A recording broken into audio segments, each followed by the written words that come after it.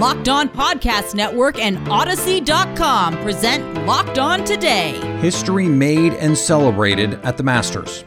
Are we not giving enough attention to the Hawks? Plus, which teams could be looking up to trade for a quarterback? I'm Peter Bukowski, starting your day with the stories you need to know and biggest debates in sports. You're Locked On Today. Searching all major sports. Found. Let's start with the biggest story. They say the Masters doesn't really start until the back nine on Sunday. And even on the back nine, Hideki Matsuyama stepped to the 12th tee with a 6-shot lead. And all of a sudden, he went to 16 tee with just a 2-shot lead. He eventually hung on, although he had some game players chasing him. Late on Sunday afternoon, he ended up winning the green jacket, the first Japanese player to win a major. Joining me now from WFAN, talking golf, Ann Ligori. And Ann, what is going to be your memory of this Masters? There's just so many great stories. And as you said, Hideki Matsuyama with such a huge lead, it still was full of drama on the second nine. And it actually continued to the final hole because with a bogey on the 18th, he ended up winning by only one shot at 10 under. But I think Will Zalatoris is really a great story. What an impressive performance for his debut Masters. And he finished at 9 under after shooting a 2 under 70, just one shot back. I mean, the guy was really, he was one shot behind after he birdied holes 1 and 2, and after Matsuyama bogeyed 1. So he put a lot of pressure on Matsuyama early in the final round.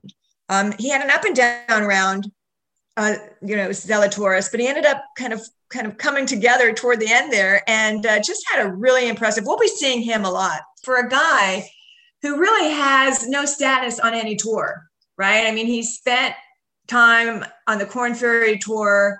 He became a leading money winner on the Korn Ferry Tour from Wake Forest with All-American honors. But he ended up going to qualifying on Monday. He skipped out of college and out of Wake Forest, and he ended up trying to qualify on all these tours on Monday. So he really had a scramble. And he parlayed that to temporary membership in the Korn Ferry Tour. And from there, he actually won a tournament on the Korn Ferry Tour and had a bunch of top 10s and top 25s. He ended up going to Winged Foot at the U.S. Open in 2020 and tied for 6th. So, I mean, his first Masters, what a performance. Yeah, absolutely. And for Matsuyama, this was a breakthrough at the majors. He has played well at majors before, at big tournaments before. He won Jack's tournament a few years ago, and Jack spoke glowingly about him.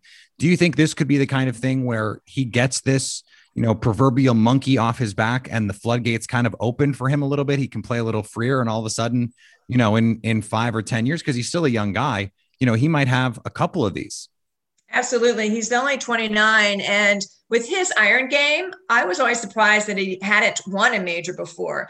But if he continues to putt as well as he putt this week at the Masters, I think we'll see Hideki Matsuyama do a lot more in the future. I mean, this was a huge breakthrough win for him and for Japan, obviously, as he became the first male player from Japan to win a major title during an Olympic year when Japan will be hosting the Summer Games as well. So huge win for Matsuyama. And if he continues to putt like he did and, hit the ball as precisely his iron shots and he had a lot of good recoveries today as well, I think we'll hear a lot more from Matsuyama in the future as far as major titles go.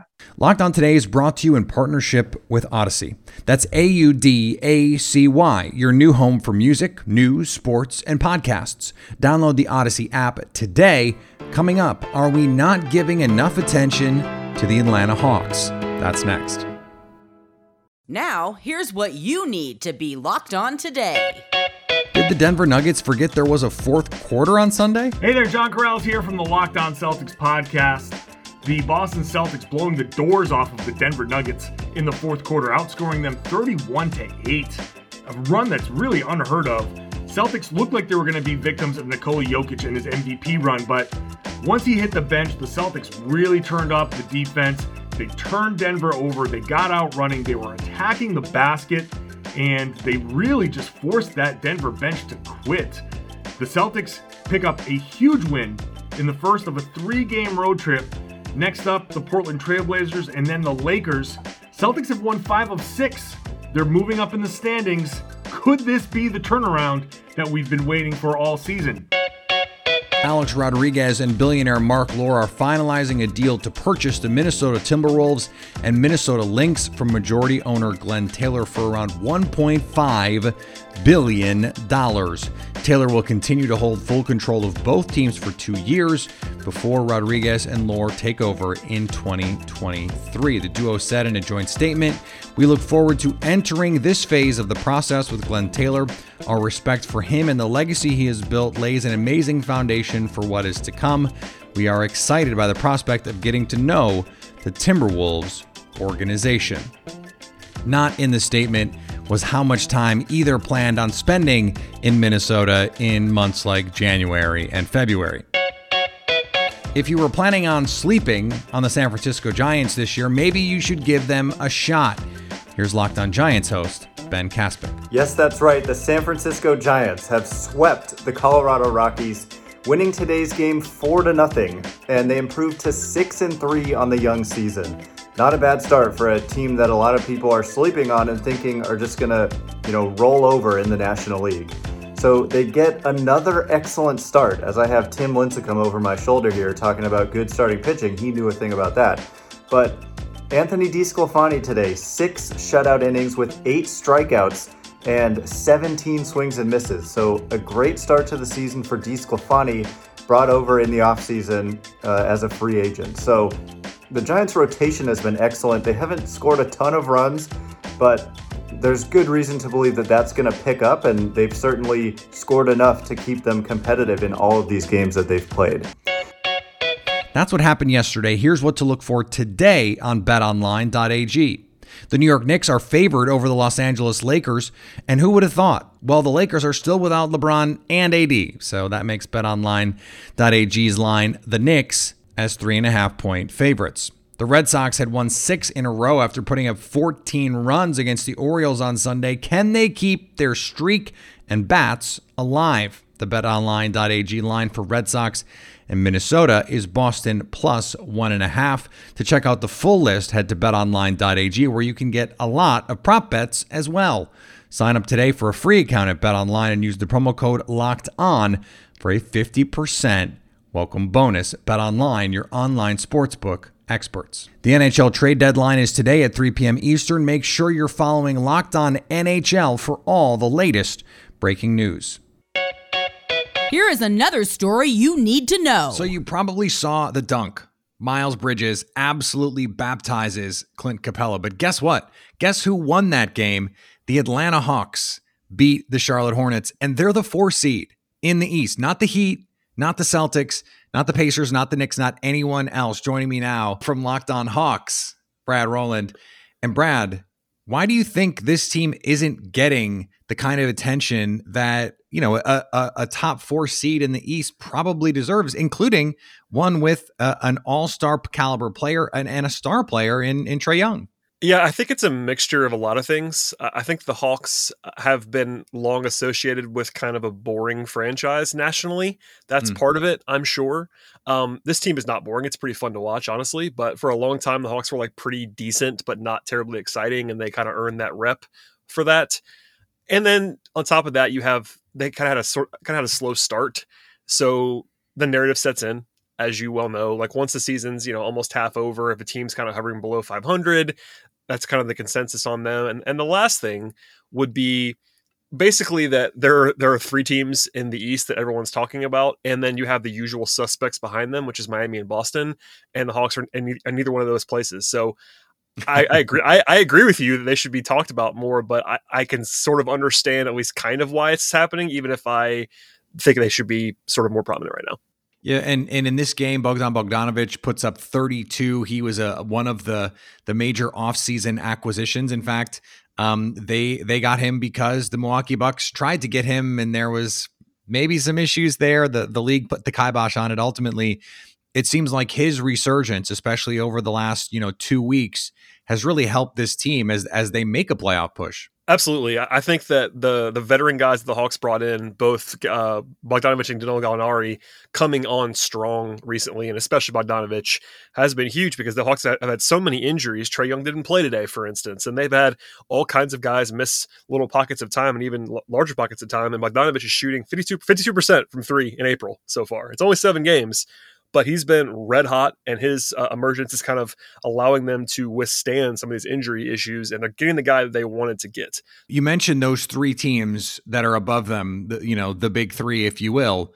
Do you think this team has what it takes in the playoffs to at least push one of those teams in the semifinals? Yeah, I do. I think that they can. I think if healthy is the big thing here, because the Hawks have been doing all of this. They're 15-5 in their last 20, and they're doing that without their whole team. I mean, John Collins and DeAndre Hunter are 2 of their top 4 players, and they haven't been playing. So it's kind of I don't know. It's kind of a stretch right now to try to figure out what they're actually going to be, because they just haven't been fully healthy all season long. So knowing that and what they've been able to do, if you do some projection in a positive way, and maybe there's a little bit of twisting there, but if you want to look at it positively, you add a couple players to what they've already been able to do, and suddenly the bar is a little bit lower for them to jump over to get more competitive. So I think the big question is that they haven't been tested with this group. This is a first time team trying to make the playoffs under Trae Young in this regime. So that's the big question mark. But on talent alone, the depth and talent that they have is on par with anyone outside the top 3, and they can maybe in one series punch above their weight. Coming up, will the quarterbacks in the draft be waiting longer than expected, or will teams go up to get them? Our cue of the day is next. Today's episode is brought to you by our friends at Built Bar. Built Bar is the best tasting protein bar ever, and they just keep adding flavors. I get a box once a month from them with new flavors. Marshmallow churro is this new flavor that's on its way. Unbelievable birthday cake. I can't say enough about how delicious they are. I was traveling over the weekend, some long car rides, and reach for a Built Bar. And you satisfy that little sweetness craving, and you don't feel guilty about it. It's not eating gummy bears or, whatever else. It is stuff that is low calorie, low sugar, high protein, and high fiber to give you good energy, lasting energy because of what they put in it. Go to BuiltBar.com and use the promo code LOCKED15 to get 15% off your next order. That's promo code LOCKED15 for 15% off at BuiltBar.com. Agree or disagree? This is the cue of the day. We already saw the San Francisco 49ers go up, presumably for a quarterback at 3, though Kyle Shanahan could still go full nuclear and take Kyle Pitts and just destroy the world with Kyle Pitts and George Kittle. We don't think that's going to happen. Joining me now to see if there might be some other teams that we can add to that list, Brian Peacock from Peacock and Williamson, and of course, Locked On 49ers. Brian, you already saw a wild card team go up to get their quarterback in the 49ers, but with the Panthers trading for Sam Darnold, we thought they might be a team at 8 trying to move up for one of these guys. So are there some other teams out there that you're keeping your eye on as Justin Fields or Trey Lance or Mac Jones could fall here? Absolutely. And I'm still blown away that the 49ers made this move. I didn't know that there was going to be the urgency to make something like this happen a month before the draft. I'm still trying to wrap my head around it, who the pick is going to be. I think some of the Mac Jones stuff is getting walked back a little bit by some of the media. So we'll see how this turns out. But I'm not buying at all that the 49ers are still not sure who they're going to take at 3. They had to know all along, or else they wouldn't be sitting at number 3 right now, because we already know the Philadelphia Eagles were willing to move back from 6 to 12. We know exactly how much that would have cost. And the 49ers could have saved themselves an extra first-round pick and a third-round pick to go up to 6 instead of 3 if they were willing to just wait for a couple picks and see if not all 5 quarterbacks went in the top 5 picks of the draft. And I'm still doubtful that that's going to happen, but there is a lot of heat around the Atlanta Falcons. And I don't think the Carolina Panthers are all the way out on a quarterback, but it probably means they're out on trading up for a quarterback. But there are still some teams out there that I think are extremely interesting. The New England Patriots, which in normal years, I would say there's no chance they're going to move up that far. And they've traded up one time in the top 15 in the NFL draft. And I think Carolina, Denver are teams that you would probably be trying to get up in front of if you were a team like the New England Patriots, Washington, Chicago. Those are the teams that are within range that you could see them getting up into the top 10. Where do you think these teams are going to have to get to if they want to get one of these quarterbacks? Because we assume that Justin Fields, Trey Lance, they may not be in that Trevor Lawrence category, but these are really good football players who teams are going to like. I think one of the big things for Carolina, why they might not be a team that wants to move down either, is because there's a reason that maybe they went out and got a quarterback because they like a different prospect there and they want to still draft somebody in that tier of player, and they can maybe get a Penei Sewell or one of the top receivers in this draft at pick 8. That's why Detroit is the one that makes sense, because the Miami sitting at pick 6, they obviously want to be at 6 for a reason. They don't want to get out of there. They and I think we all know what prospects they're looking at there at pick 6. Cincinnati never trades, so I have my doubts that they would ever trade. And I feel the same about the New York Giants. So, and now if Carolina's not willing to trade out at 8, Denver's probably the team you're worried about getting in front of for a quarterback. So it still points to 4 at Atlanta, 7 at Detroit are really the spots that I think could be some serious action in this draft. And oh, by the way, if you believe the rumors about the Dallas Cowboys falling in love with Kyle Pitts, who knows, maybe they're the team that goes up from 10 to 4 to get the next star tight end, and they just decide, you know what, screw it, let's just outscore everybody. You can catch Brian with his co-host Matt Williamson as part of our Ultimate Mock Draft 2021, presented by Odyssey and the Locked On Podcast Network, featuring analysis from NFL experts like Michael Irvin, Brian Baldinger, and Michael Lombardi. Our local experts for every team are making trades and picking the next stars for their team. Follow the Ultimate Mock Draft 2021 podcast feed on the Odyssey app or wherever you get podcasts. And finally, if you were watching the Masters over the weekend, you may have missed the first no-hitter in Padres history, but our Locked On Padres host is still celebrating. I've been running around like a madman. Javier Reyes here, host of Locked On Padres. I cannot. Holy forking shirt balls, guys. The Padres, Joe Musgrove just threw the first no-hitter in franchise history. I can't believe it. The curveball looked exceptional.